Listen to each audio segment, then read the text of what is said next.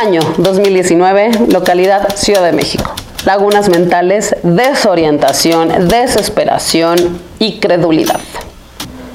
Siempre hay una primera vez, o dos, o tres, o siempre, para experimentar el sabor de la charlatanería. No medí y medí de Kool-Aid. Si quieres que cuente tu historia, envíala por Instagram a @de_cool_aid_. La gitana.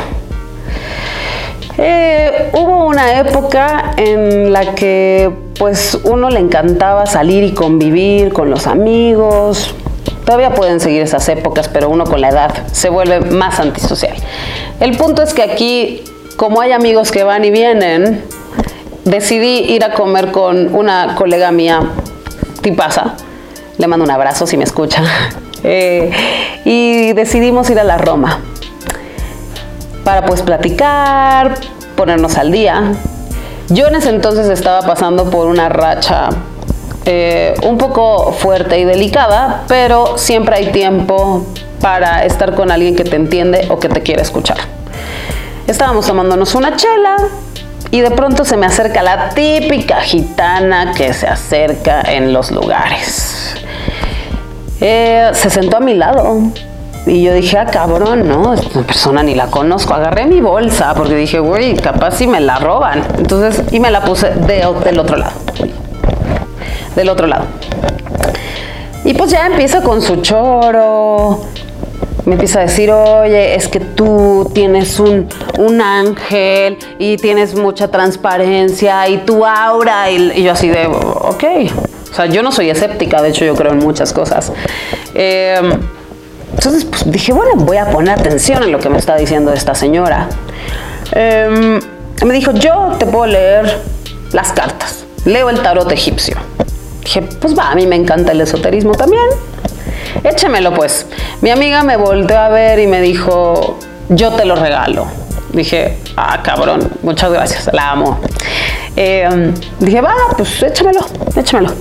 Empezó aquí a barajar, hacer todo el show. Empezó a hablar en chinga, que se me quedaron de todo lo que dijo, se me quedaron solo 2 mensajes. Uno, el cual me estaba afirmando que alguien me estaba haciendo brujería negra. Y el otro, que yo estaba teniendo problemas con alguien del trabajo. Dije, güey, ok, bueno, lo de la brujería negra, pues sí creo, pero no me quedaba claro, aunque por la racha que estaba pasando le pudiera dar el beneficio de la duda. Pero eso de cuidado con alguien del trabajo, güey, no tengo trabajo. Entonces sí era como de, me trabé un poco y dije, oye, ¿pero qué pasa? De ahí en fuera no recuerdo más nada de sus mensajes. De pronto me tomó de la mano, me levantó de la mesa, me llevó al oscurito, no era cierto, pero me llevó fuera o sea, a distancia de mi amiga y de la mesa. Y me dijo, mira, te voy a dar esta piedra. Y sacó una piedra, no recuerdo el nombre de la piedrita.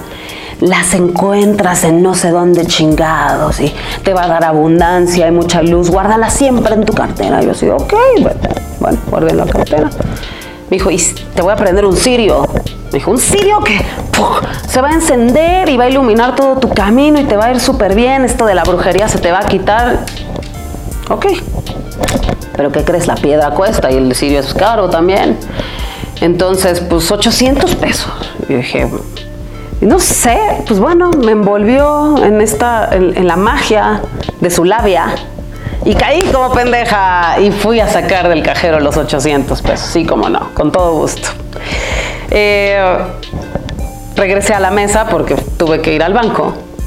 Se lo pagué y dije, ok. Cuando se lo estaba dando, ella me decía, viéndome a los ojos, pero dámelo con gusto. No me lo des de verdad por obligación ni con dolor o por compromiso. Dámelo con gusto para que a ti se te regrese al triple.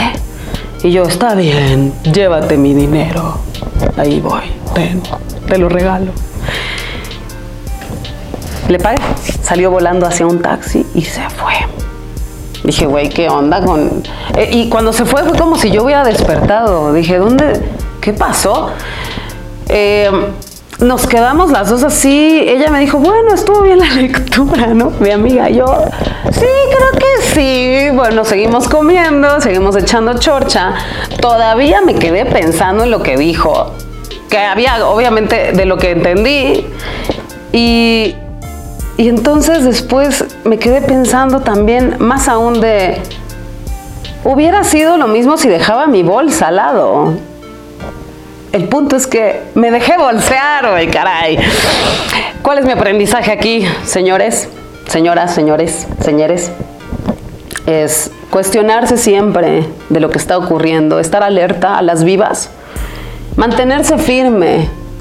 Si va a ser un no, es un no. No se dejen convencer por este tipo de cosas. Hay gente que sí es profesional, que sí se dedica a esto. Hay otra gente que solo abusa. Pero si te dejas abusar es tu problema. Entonces, ella no tiene la culpa, ella está haciendo su chamba es robar. Entonces lo hace bastante bien. Pero el problema es de uno mismo por dejarse robar. Entonces, pues, saber decir que no, ¿vale? Sepamos decir que no, así como sabemos luego decir que sí, decimos que sí a todo. Hay que aprender a decir que no.